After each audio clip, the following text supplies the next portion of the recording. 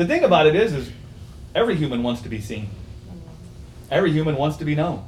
That's like our deepest desire, is to be fully known and fully accepted.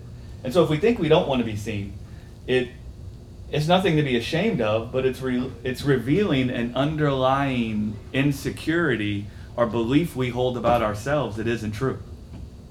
That isn't true. And that our conscience has been corrupted by something in the world that's come and told us something about ourselves, right? And then we can think we pick up on, yes, there it is, right? And there may be something there, but the judgment that we make about what it means that is the thing that is wrong, right?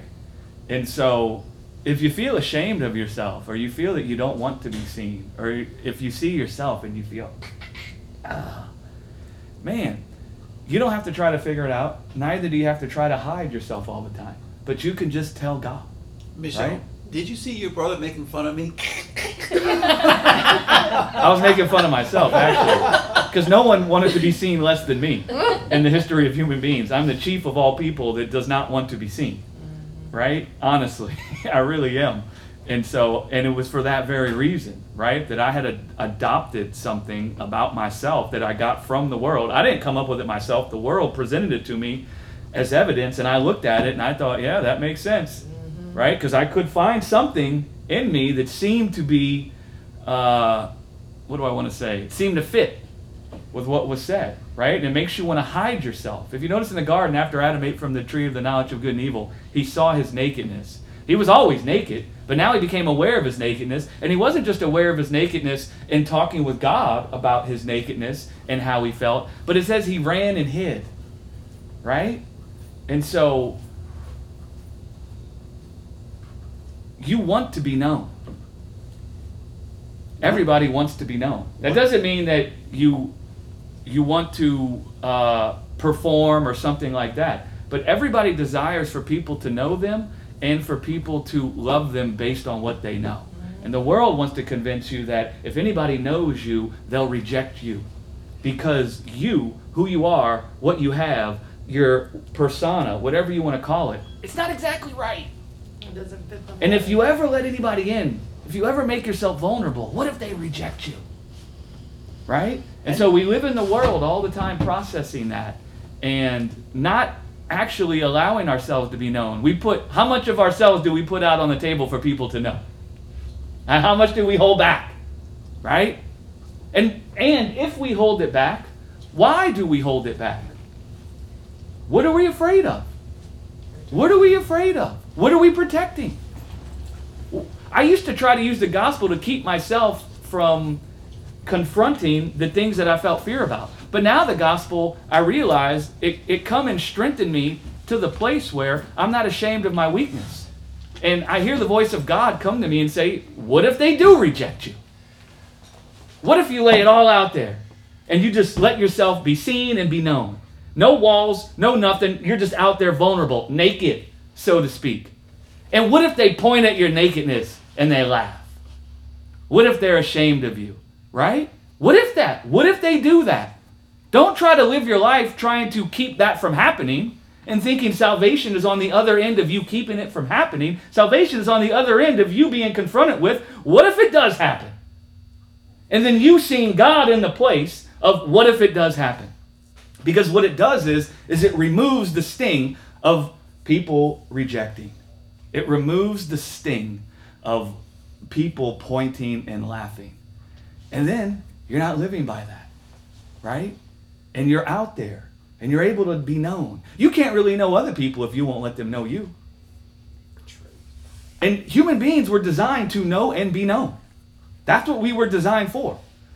And if we live our lives in fear of being known, we'll never know anybody else. And we will think that protecting ourselves from being rejected, we think that's helping us. It's not. It's killing us. It will actually create more anxiety than the anxiety we would feel if we just put ourselves out there, tore down our walls, allowed ourselves to be vulnerable, and people rejected us. There's more pain and fear and anxiety within keeping yourself from being known than if you make yourself known and people reject you. There is. That was a whole lot of mouthfuls. I hope you guys understand what I'm saying. And in case we hadn't picked up on this yet, we believe in the grace of God. And so what that means is if you find that you're hiding yourself, that it doesn't mean that you must now stop hiding yourself. That's not what it means. If you find there's parts of yourself that you feel ashamed of or embarrassed of or that make you feel naked, it doesn't mean you must now stop doing that. But what it does mean is begin having a conversation with your Father in heaven about those things, right? And stop internalizing what you feel when you feel that. And start talking out loud with God. We tend to internalize the things we feel. And then next thing we know, we're twisting on them and drawing all these conclusions. One of the most powerful things of the gospel is it'll bring you to the place where you no longer internalize the fears, the pain, the anxiety that you feel. Nor do you keep it hidden any longer. But you get it out loud. I mean, James come and said, confess your faults to one another. He says, we're not living in the place anymore where we're masked. We're not going to come together and act like we're straight. Because that's the Adam thing. That's the Adam mind when we were ashamed of our nakedness and we were trying to clothe ourselves and keep ourselves from our nakedness, lest anybody see our nakedness and we're exposed. The greatest thing that can happen to you is for people to see your nakedness and for you to be confronted with your nakedness. And in that place, see that you've been clothed by God. The greatest thing the gospel of grace comes to do is it comes to make you not ashamed of your weakness so that you'll start talking about it. And you'll stop trying to hide it. And you'll stop trying to pretend like it isn't there. And you'll stop trying to cover it up. And you'll stop trying to make excuses about all that. The gospel of grace comes and fills you with the confidence that you're not ashamed of your weakness. You're not ashamed of your nakedness. Here I am. This is what the world has done to me. Here I am. Because from that foundation, you start talking with God about your weakness. And that's the foundation from where you find His strength manifesting in you, and the weakness that came upon you because you were busy trying to clothe yourself now gets sent away from you. And you don't care. How many times do you guys hear me talk about how much I hate myself, I hate the way I preach? How many times do you hear me talk about how about judge myself for being too intense? If you go back and look at the progression of the church, in the beginning, I was all the time trying to prove that my intensity was good. Right? Because I still hadn't made peace. But then I started realizing, well, so what? Maybe for some people, I am too intense. What does that mean? And instead of trying to convince myself, no, I'm not too intense. It's a problem for them. I allowed myself to, maybe I am naked. And then I started talking with God. And that's the foundation from where you find liberty. Right?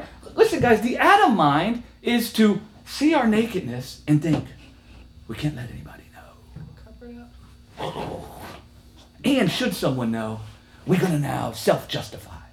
We're going to come and point at them and talk about how they're wrong and they're off. Right? So when people would tell me I'm too intense, I wasn't like, oh, I'm naked. Lord. I was like, something wrong with you that you think I'm too intense. I felt like I had to be justified in my intensity. You're still walking after the flesh. You're trying to be justified by something that manifests in your life. You can't be justified that way. That's one of the big confusions in the world. That's one of the things tormenting our society right now, is people think they can be justified by the world saying what they believe and what they do is good.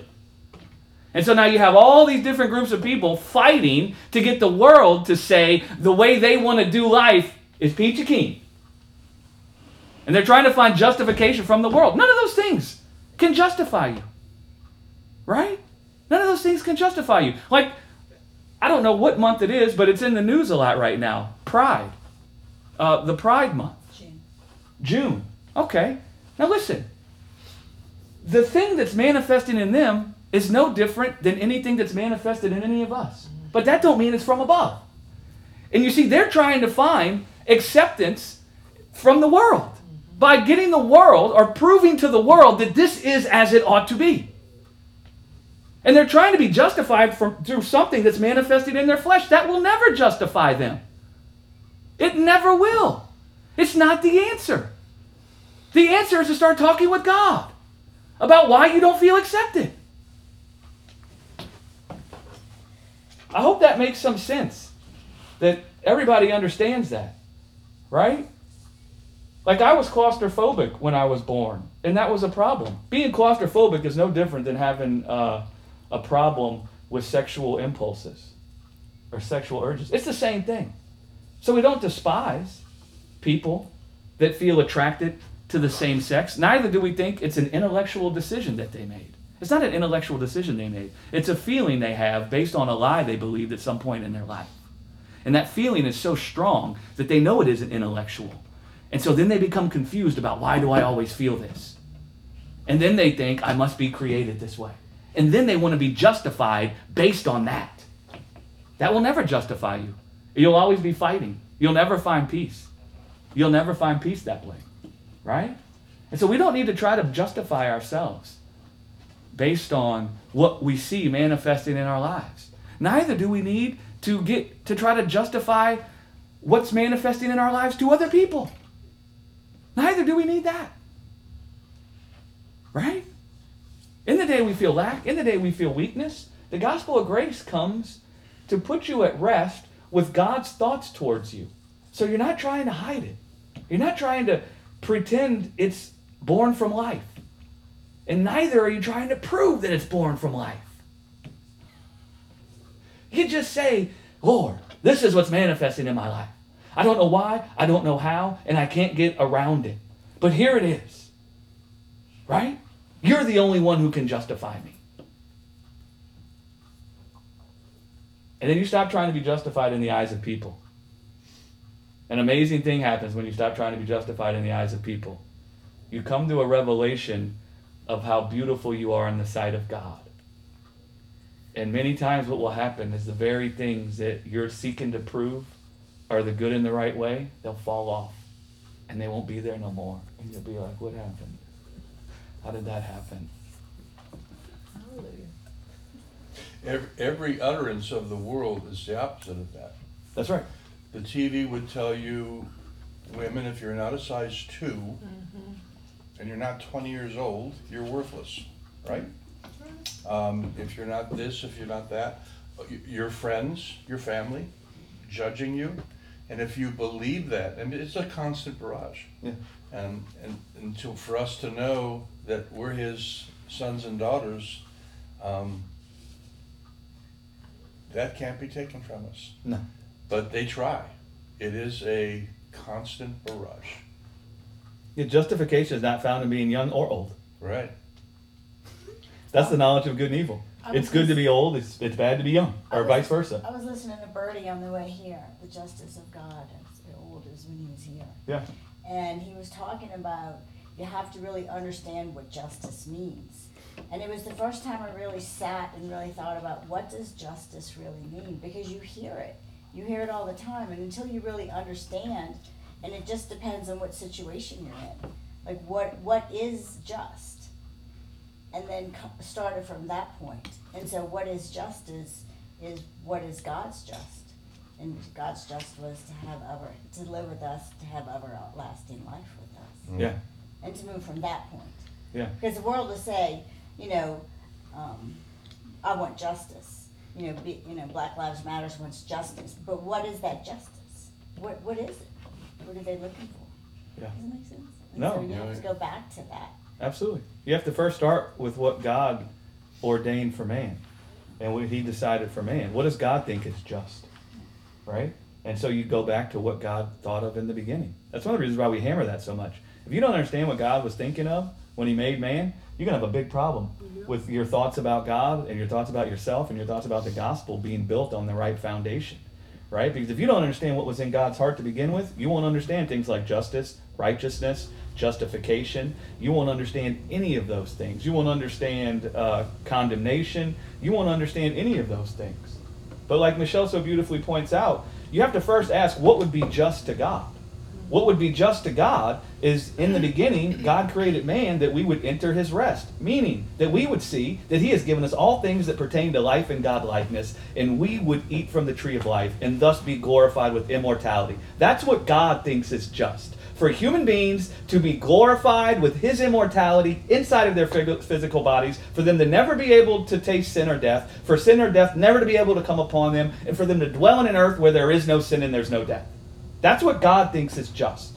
Now from there, what would be unjust to God? If people he created for life were dying, that would be unjust in God's eyes. For people I created to only know life, to now be stung by death. That would be unjust. So God's idea of serving justice would be to come and remove the death. To come and remove the death. But we serve a just God, don't you know? That's Calvin's favorite thing to say. And I would say, amen. We do serve a just God. But we have to look at justice from the perspective of God. And you have to first know what would be unjust to God. To understand what his justice would look like. It's not retributive. We said this about the George Floyd case. This hurts people and it upsets them. And they can stumble over the stumbling stone that is Christ. Because God's idea of justice is not for the police officers to be punished. That's not God's idea of justice. God would think it's unjust that all those people found themselves in those situations. God would think it's unjust that the police officer finds himself in the situation where they're left trying to police people. Because that would only be a symptom of the system of death being in the earth. And so God would see an injustice has come upon all those people. And God's idea of serving justice would to be deliver all those people from the symptom of death. Not just George Floyd. And the world can never give George Floyd justice because justice is not found in punishing the police officers.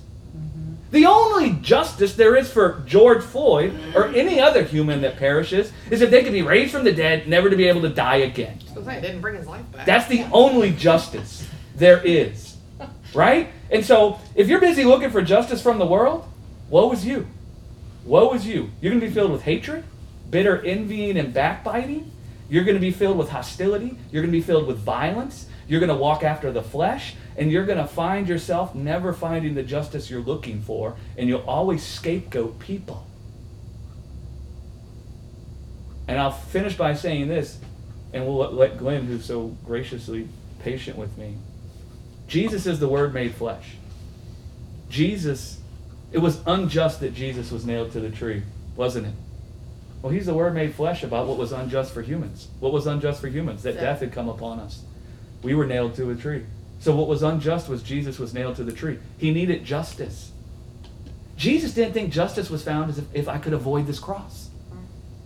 Because even if I avoid this cross, my body's still perishing. So he didn't see justice as these clowns that want to nail me to a tree, them being locked up, and me not being nailed to a tree. He didn't see justice that way. He said the only justice there is for me, whether I was nailed to this tree or not, is if I could be raised in a glorified body that can never die again. And then he looked around and he said, the only way that can happen is if I put on this mortal body and put on an immortal body. And I can never do that by trying to preserve my life in this world. I can only do it by committing the life I have in this mortal body into the hands of the Father, who will then serve me with the justice I long for by raising me out of the grave and seating me at his right hand.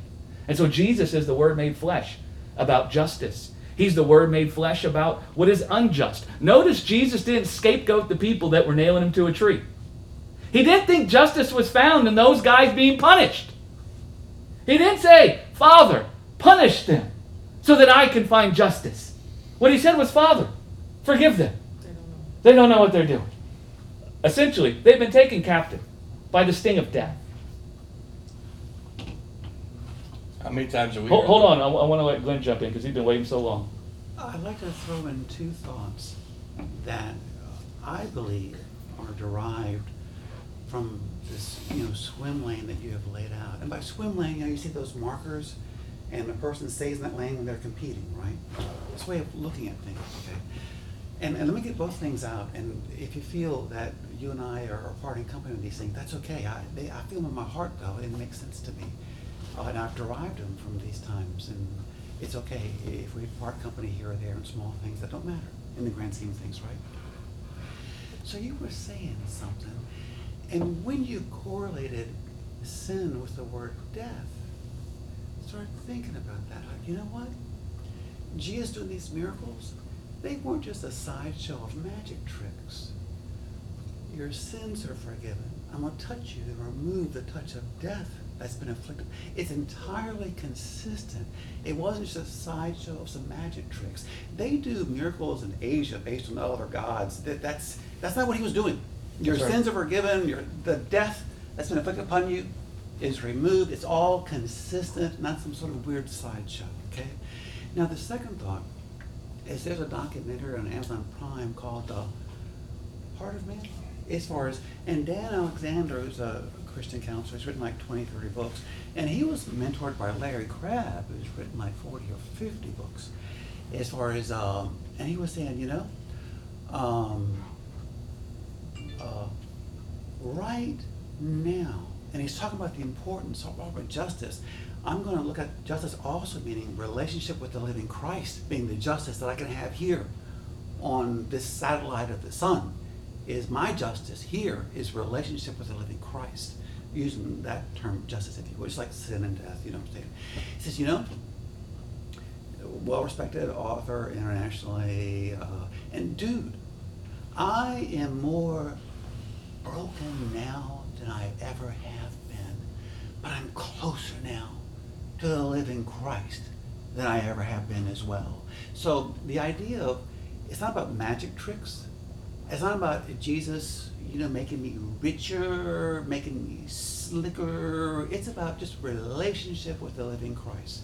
Do those things resonate? So the thing that you're assuming, I'm going to find fault with you saying that you're more broken now than you've ever been.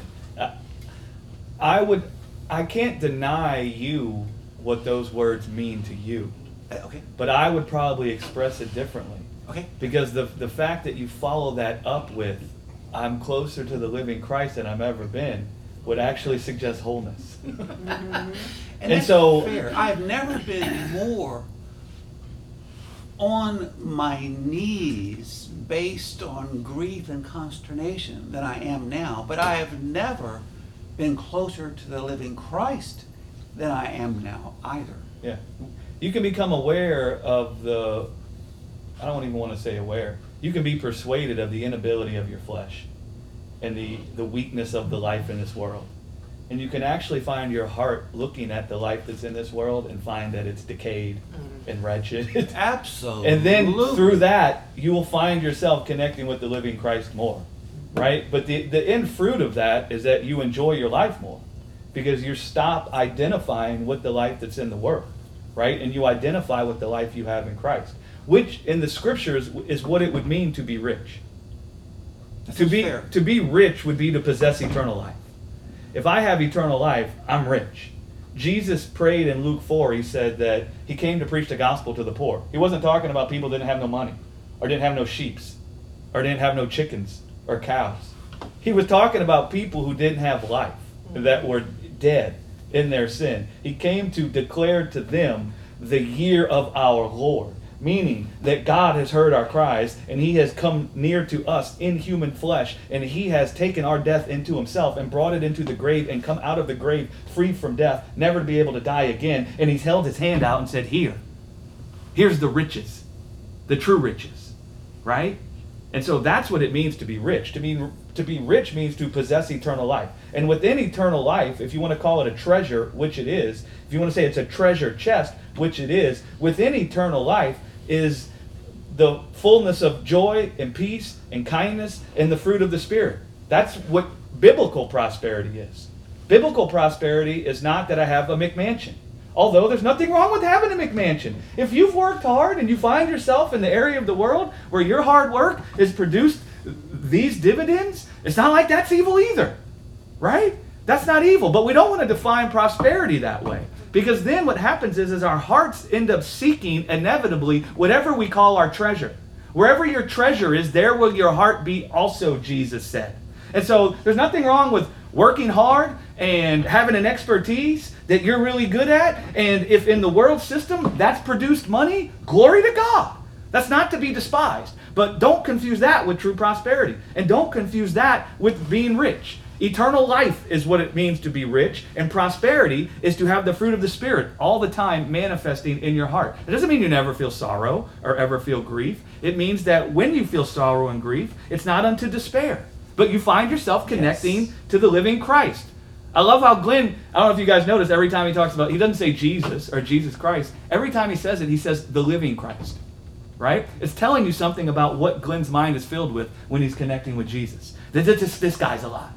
And it's kind of like the Job scenario, where all this hell come upon Job. He's despising his life unto sorrow. And his wife is like, this is what happens to a person who believes in God? And that's what they're saying to Jesus. This is what happens to someone who has faith in God? Right. And so Job's wife says, just curse God and die, dude. Just curse God and then die. And so the misery can be over. And what is Job? I love what Job says. Job goes on to tell his wife that though my flesh should rot away from my bones, this one thing I know, my Redeemer is alive. Wow. My Redeemer lives. And that tells me that I will stand before my God in glorified flesh one day. Right? And so Job, in the midst of all the decay and despair that he saw in the world that had come upon his life, in the midst of all his confusion, his mind was filled with the living God. And knowing the living God in the midst of all that told him that even should this world pull the flesh off of my bones, I will stand before my God in glorified immortal flesh. Job was rich. He was rich. He was prosperous. Right? Not in the world's eyes, but in God's eyes. Right? The poor in the scriptures, guys, is not talking about those that don't have money. It's talking about the poor in spirit, meaning that they're dead. Right? Does that make sense? Do you guys see that? So no, I don't know that I would disagree with any of your characterizations That's there. beautiful as far as the Job thing. I need to go that and write it down. Jesus and is just Job. embrace it. Job is Jesus. Right? Satan come before God on the day that the sons of God would come before him. Meaning that they would come and declare God was their father. Satan would come there and say, they're not yours, they're mine. Look at them. They're clothed in my death. They're not clothed in your life. They're not your kids, they're my kids. And then God would come and say, have you considered my righteous servant Jesus? And then Satan would come and say, the death of the world comes upon him, he'll reject you also. Okay. He'll curse you if the death of the world comes upon him. And then God would say, listen, man, he's born of a woman, born under the law. He's born in this world that you're the prince of. He's already in your hand. And so when I say, have you considered my righteous servant Jesus, I say that in the full knowledge that he's under your system of darkness right now. And so there's Jesus going to the cross. And there's Satan accusing man to God. You're not the Son of God. God isn't your Father. Pointing at his body of death. And what does Jesus do in the midst of that? Abba.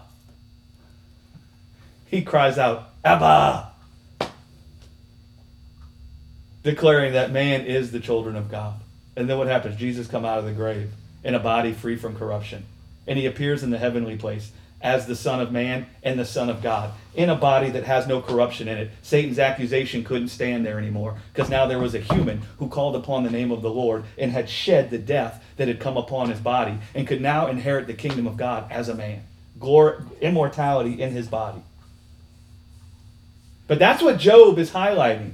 That's why it gets into, though my flesh should rot away, this one thing I know. Job is a shadow of Jesus. And it's depicting, if you notice, it says that Satan was all the time accusing the brethren to God. Mm-hmm. What was he saying? Well, he was saying, man isn't yours. They have not called upon you. They don't believe in you. They're not clothed in your life. They're clothed in my life. Look at their body. It's full of death. It's full of sin. They're mine. They're not yours. And then God would say, well, listen, man, I can't lie. And so if I called man my children in Genesis, and I said that they're my image in Genesis, and I called them son in Genesis, then it must be that they are. And so then God brings up Jesus. Have you considered Jesus? So, Greg, even though I loathe the King James Bible, however, everything has its merits and demerits, okay? Here's the King James version of Job 19:26. And though after my skin worms destroy this body, Yet in this flesh shall I see God. On this satellite of the sun, no matter what happens, Yeah. yet I shall see God. Yeah. He was calling upon the name of the Lord. And Satan was basically saying to God, the death of the world comes upon your righteous servant Jesus, because Jesus is the just one. He's the righteous one. That's what it's talking about. And Satan says to God, should the death in the world come upon this guy Jesus, he ain't calling upon you, bro. He's going to do like everyone else did, and he's going to try to preserve his own life. He's going to do like the first Adam. He's going to try to clothe himself. And God said, he's born of a woman, born under the law, in the likeness of sinful flesh, in a body that possesses the ability to perish.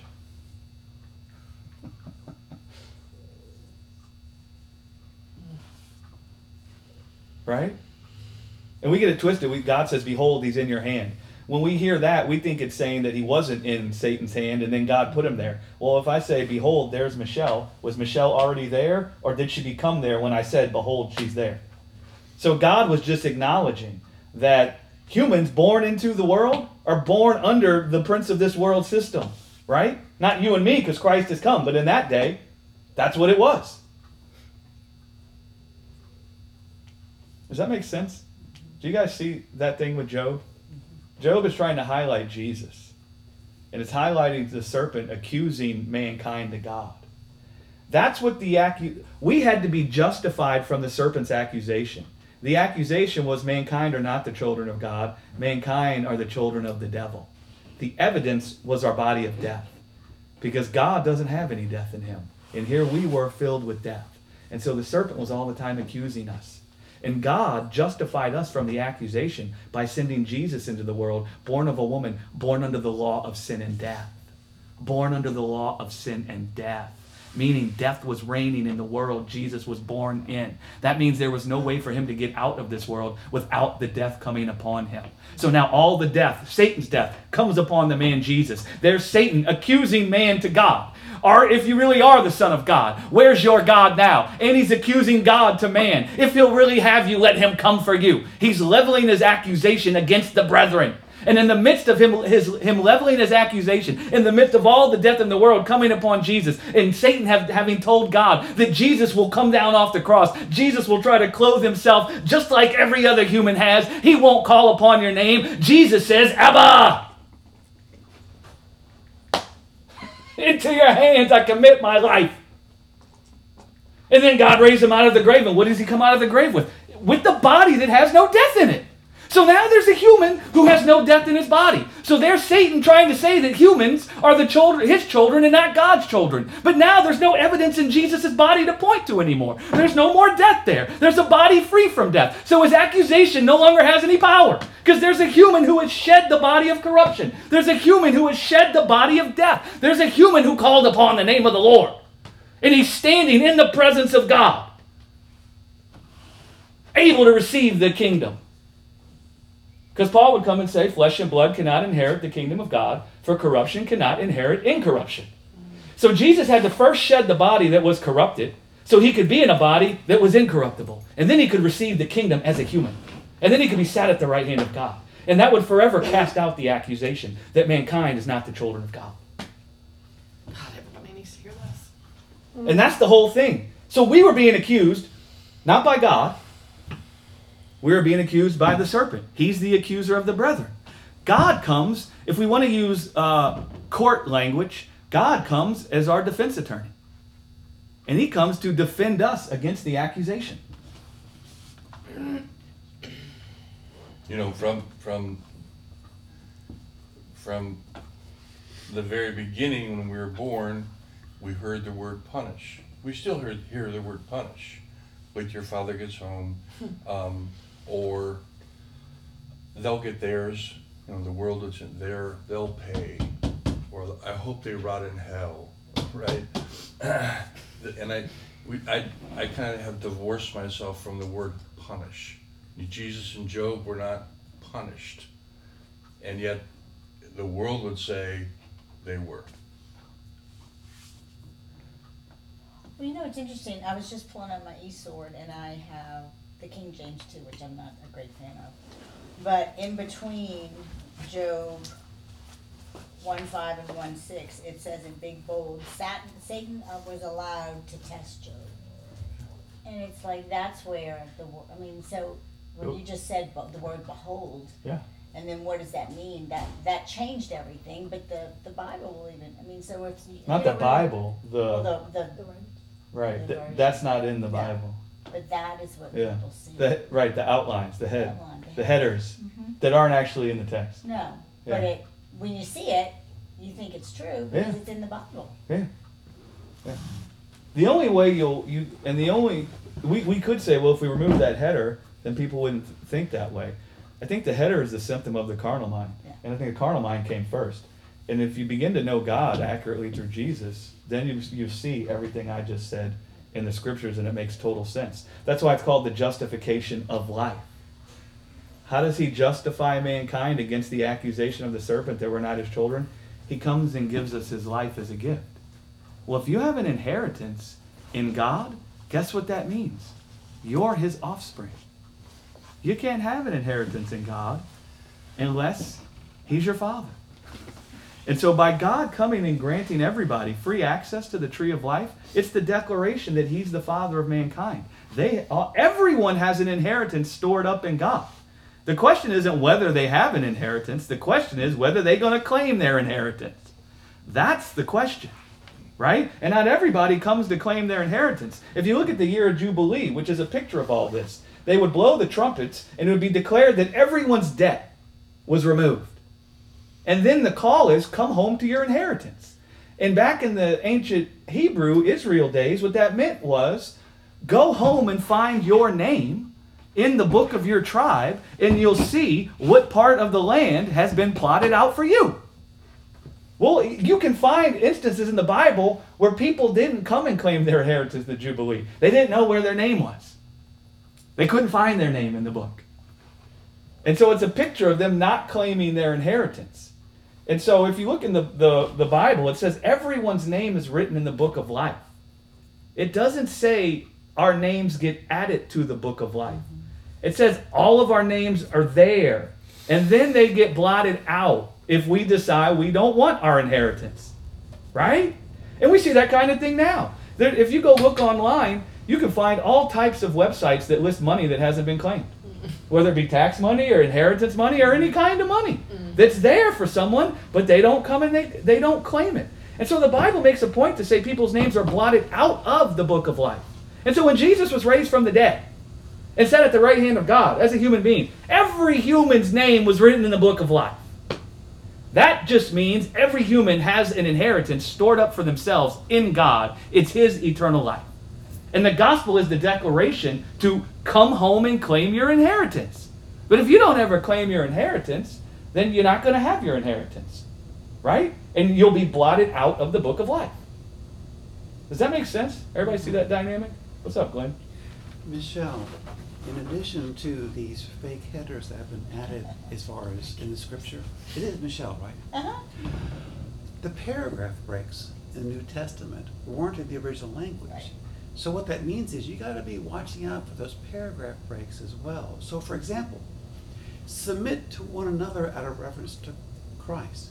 We got to do a paragraph break on that one because we want to trump wives, submit yourselves to your own husbands. So you got to be leery of the paragraph breaks. The scripture itself has a very cohesive message, but these fake headers and some of these paragraph breaks inspired by the flesh that have been inserted, you kind of got to, like what Greg says, you look at the context, but step back a little bit and see what the context truly is. Does that make any sense? No, absolutely, because if there's a paragraph break, subconsciously you'll read it and you'll stop at the end of that line. Oh, and you'll ponder the last part of that line. Oh yeah, this is the lead sentence. Oh, at the beginning, wives submit to your husbands. Oh, that's what this is about. Oh, hold on, Right. sucker. And that's all you're thinking of. That's all Fools you're put a thinking. paragraph break there because of their own agenda. Yeah. Let's look at what the scripture is. And we don't want to assign that type of malice, although that's not a false statement. It's a subconscious agenda. Yes. They don't even know what they're doing. It's based on their own heart and their own carnal mind that they would do that, right? The point of all that, just so everybody knows, I've been doing a lot of weddings, and it's been a long time since I said this. The point of all that is to be persuaded of the Father's love for you. That's how you submit unto one another. It's always a passive action in the Bible. It would seem passive to us, because when we hear to be submitted to our wives, we think of how we must submit to our wives, like an active action. How am I going to sort that out? How am I going to submit to my wife? But it's really describing something that happens on the inside of you as you become submitted unto the Father's love for you, or as you become persuaded of the Father's love for you. That will do something inside of you where you're free to be vulnerable to your spouse. And that sets you free to be able to give yourself fully over to them. Not over to them with walls. Not over to them with, I must protect myself from them. Right? But it sets you free to be submitted unto one another. By being submitted unto the love of the Father. You stop trying to protect yourself. Right? If you're trying to protect yourself from your spouse, that's a recipe for great pain. And God is greater than that if you're doing it. So it's not like that's the end of your marriage. But if you're trying to protect yourself from your spouse, it's just a sign that you're not fully persuaded of the Father's love for you yet. And you want to keep connecting with that and allow Him to have His perfect work in you. And vice versa. But that's how it happens. So wives, you can't submit to your husbands. You can't bring that about in yourself. And the more you try, and the more you hear that you should, you might find yourself being angry with him. You might find yourself being angry with the people telling you that you must submit to your husband. Right? The way that it goes down is by being submitted unto God's love for you. That's what we're after. Now, how can we be submitted unto God's love for us? The Bible says faith comes by hearing, and hearing by the word of Christ. So we can be submitted by hearing the love of the Father for us. And as we feel persuaded that we don't have to take thought of our own life, because this guy has taken so much thought of our life, there's no space for me to think about it anymore. There's not like 1% left for me to consider my own life, because he's considered all of it. And then that will set me free from being guarded with my spouse. And that will allow me to give myself fully over into the arms of my spouse. It will allow me to be vulnerable with my spouse and not feel any fear. Right? That's what it would actually mean to submit. We think submit means they're going to give you some orders to obey and you be darn sure that you obey them. That's not what submit means. It would be more accurate that to be vulnerable with one another. Right? Give yourself fully over into the arms of the other. And when I do weddings, I add that in there. Right? I bring in the vows that God makes to the people in their lives, in their marriage.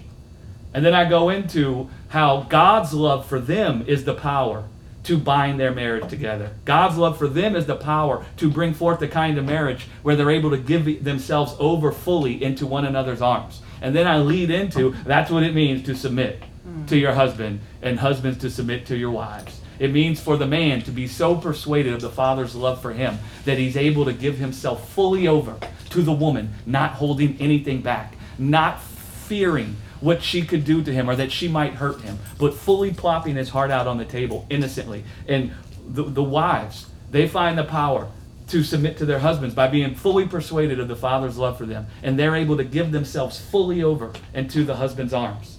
Right? Not fearing rejection.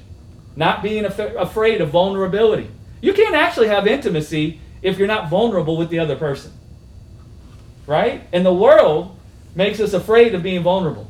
And so then we build up little sections. We compartmentalize the areas of vulnerability. Right?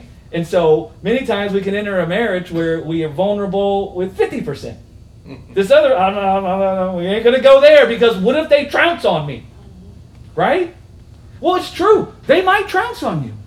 That's where being fully persuaded of the Father's love for you removes the fear that you might be trounced upon. See, because if you're living in a fear that you have to be guarded against being trounced upon by your spouse, you may say it's good because what if they do trounce upon me? But if you're never letting go of those fears or being delivered from those fears, you're never engaging in the type of intimacy that marriage is supposed to be built on to begin with. And your marriage is doomed to begin with. Right? If you're dwelling with people that you have to feel guarded with because you're afraid of the harm they could bring to your life, listen, man, that's not the foundation for intimacy. And that's what Ephesians is talking about. That's what he's trying to lay out. Be submitted unto God's love for you. So that husbands, you're able to be vulnerable with your wives, not fearing rejection, not fearing being trounced upon. And you can give yourself fully over into their arms. And wives, as you are persuaded and submitted unto the Father's love for you, that will make you free to be vulnerable with your husband, to give yourself fully over into his arms, where you're not afraid that he'll trounce upon you, and you're not filled with fear over what could happen, of being rejected, right? Fear dwelling in a relationship is it's a poison. It's a poison. And it will try to poison your thoughts of each other, right? Because eventually you'll scapegoat the other person for the pain you feel. And you won't listen to the other person. There's a reason why God said we'll have Eve to be a help meet for Adam. It wasn't just that Eve would be a help meet for Adam, but that Adam would also be a help meet for Eve. It's just that Eve wasn't there first, Adam was. And if we have spouses, one of the greatest things about having a spouse is that we could hear them. Because they could sometimes see how the world is trying to come against our lives in a way that we can't see. And if we think we have to be guarded against them, what do you think we're going to feel when they come and tell us? Are we going to be able to sit vulnerably and not hear it as an accusation and not hear it as pointing the finger or the uncovering of our nakedness? Or are we going to think they're against us and we got to justify from what they said? Right? I thank God for Becky. And I thank God that sometimes if I'm in the middle of some darkness, Becky can see better than me. And she can come and tell me. Right? But if I can't receive what she tells me, then what good is it? Do you see what I'm saying? If every time she tries to come and innocently tell me out of love about something that's tormenting my life, and I think, what's wrong with you, woman? Don't you know?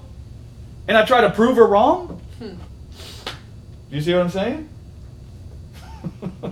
You guys see how that dynamic works? That's actually the only way marriage can work in this world. It's like almost the most impossible thing, marriage in this world. Now, you could survive your whole life by your willpower and just say, well, I took a vow and I love this man or this woman from the beginning, so I'm staying with them through thick and thin. And you can stay married through that way.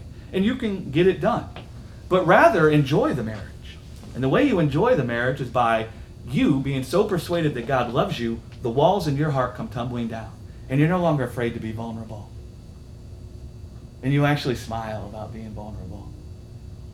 And Maybe you're actually happy. Maybe that's why he calls it one flesh. Yeah. And then your heart is plopped out open on the table, unconcealed, an unconcealed heart to your spouse. Because the fear of rejection, the fear of being trounced upon has been removed by knowing the love of God for your life and how He's preserved and protected your life. Nothing can hurt it. And so you just plop it out. And then the other person does the same thing. Now you have intimacy, right? Intimacy. Intimacy. Where we remind each other of the truth. We remind each other of God.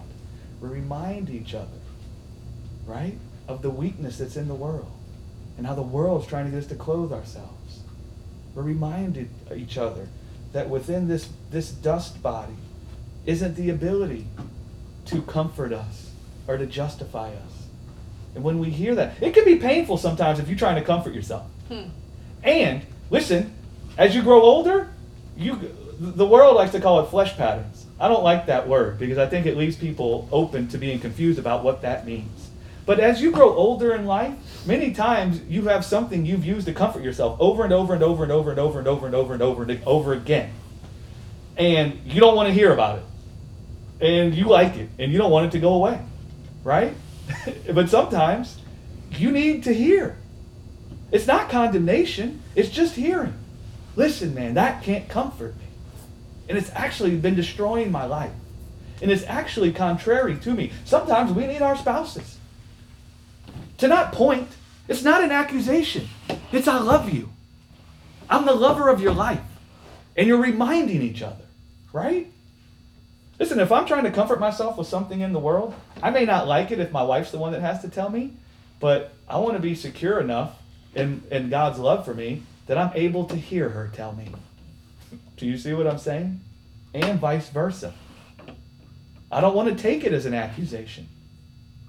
And once you both become vulnerable and intimate with each other, you can start picking up on how to communicate that, right? You can pick up on things that trigger your spouse and make it more difficult for them to hear loving remembrance. And you can understand that they tend to get defensive. And you can preface what you say by counteracting their tendency to become defensive. I'm not against you. I'm not judging you. I'm not angry with you or upset with you. I'm not trying to tell you to fix yourself. But I love you. And I just know this thing isn't from above. And it's hurting you. Right? And then that makes it easier for them to hear. It can soften the blow. Some people don't need the blow softened. But sometimes people need the blow softened. Right? Sometimes any word about what they're doing becomes like, what? What'd you say?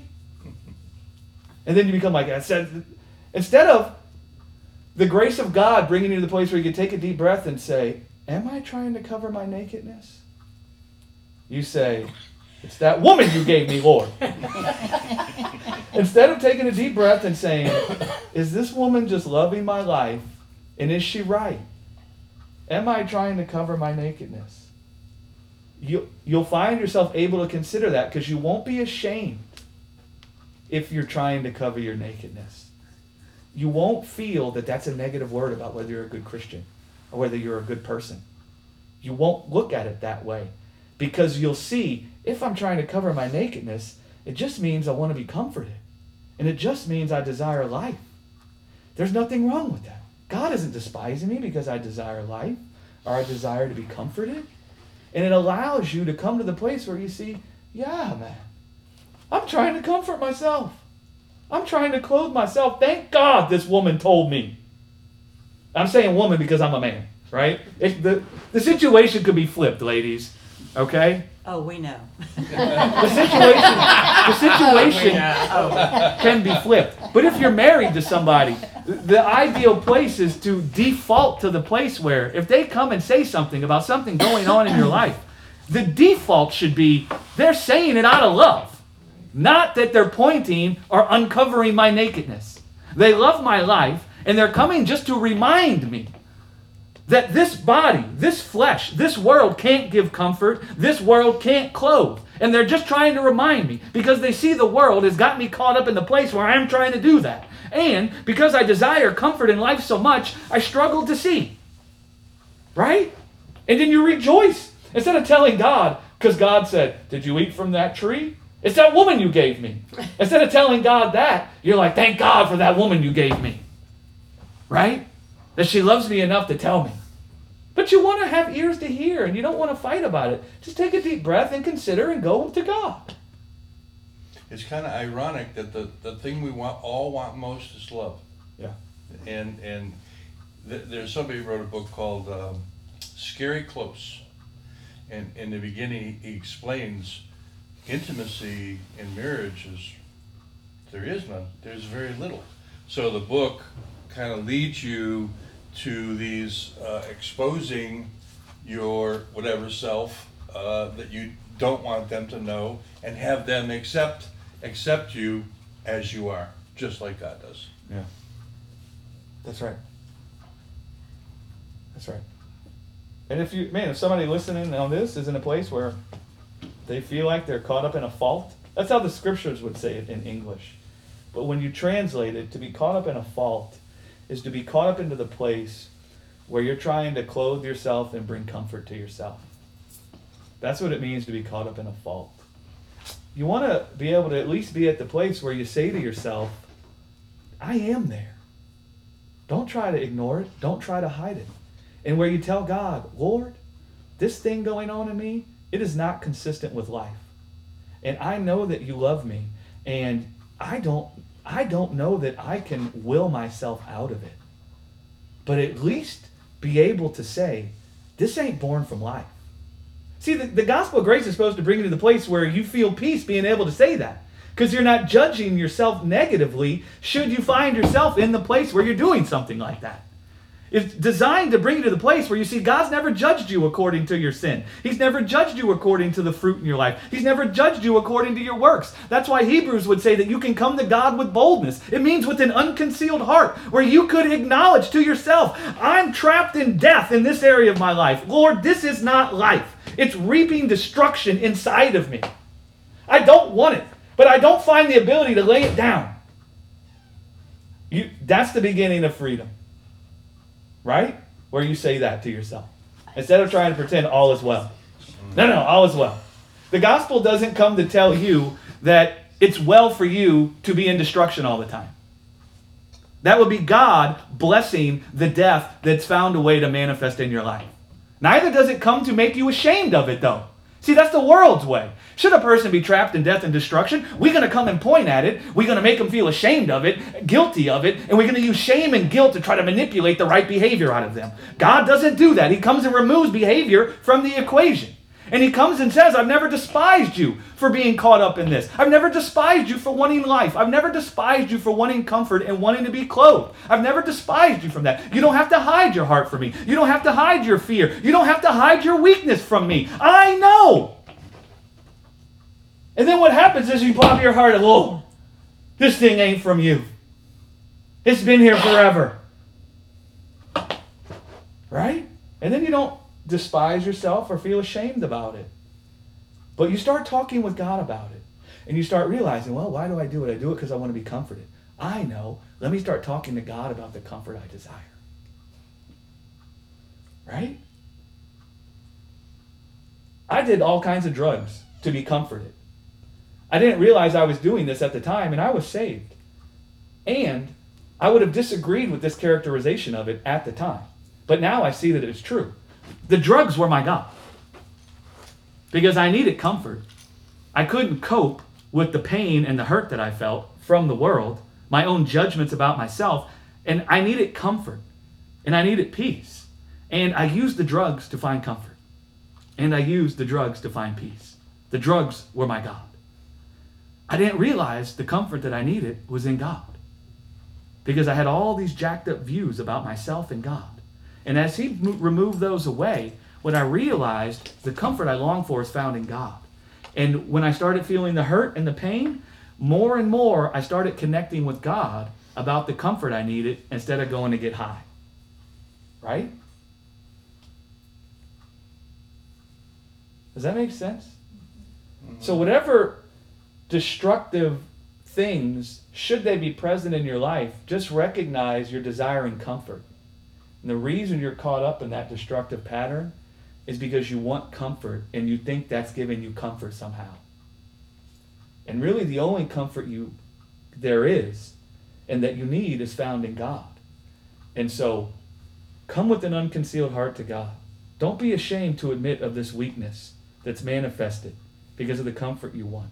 And then start walking out, looking to God for the comfort you need, and start talking with God in those places where you feel that you need comfort, right? And you start talking with God, and you'll find that God will comfort you.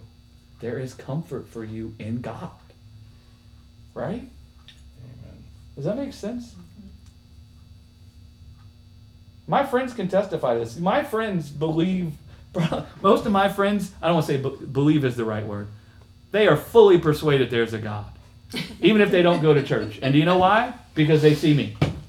And they think, okay, there's got to be a God because that guy was the most degenerate human there was. And so, it must be God. I even had a dream last night where I was in the classroom teaching people about what it means that Alpha and Omega is the high priest. Because we only look at high priest from a human perspective. But God anointed Alpha and Omega high priest all the way back in Genesis before he made humans, and he said, let there be light. That's when the idea of high priest came into existence. And I was in a classroom, a Bible college, teaching what Alpha and Omega was. And some of my friends from high school were sitting there. And I don't know why they were, but I started the class off by saying these guys could probably testify that they never imagined I'd be teaching any class about God. There's comfort for you in God. You don't have to pretend that if there's something destructive there, that it isn't there. That's not what grace does. Grace comes and says, God doesn't judge you should there be destruction there. He never created for you to be in a world where there's death. He never created you to be in a world where you're left dealing with pain. Right? But you don't have to pretend like it's born from above. You can acknowledge it hasn't come from above, knowing that God fully loves you, even in the midst of all of it. And then you can start talking with God about the comfort that you need. Right?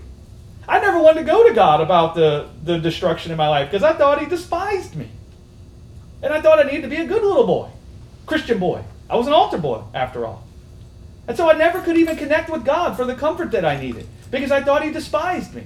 And so I had to try to, clothe myself. If I could clothe myself enough, then I could, be in the presence of God. Finally, I had to be like, no, come with an unconcealed heart. Lord, this thing ain't from you, and I can't do nothing about it. I remember telling God in the car, the last drug that I couldn't get rid of, that all the other ones just fell off. This one I couldn't get rid of. I'm driving around in the car, and I finally had enough with God. And I was like, Lord, I can't stop.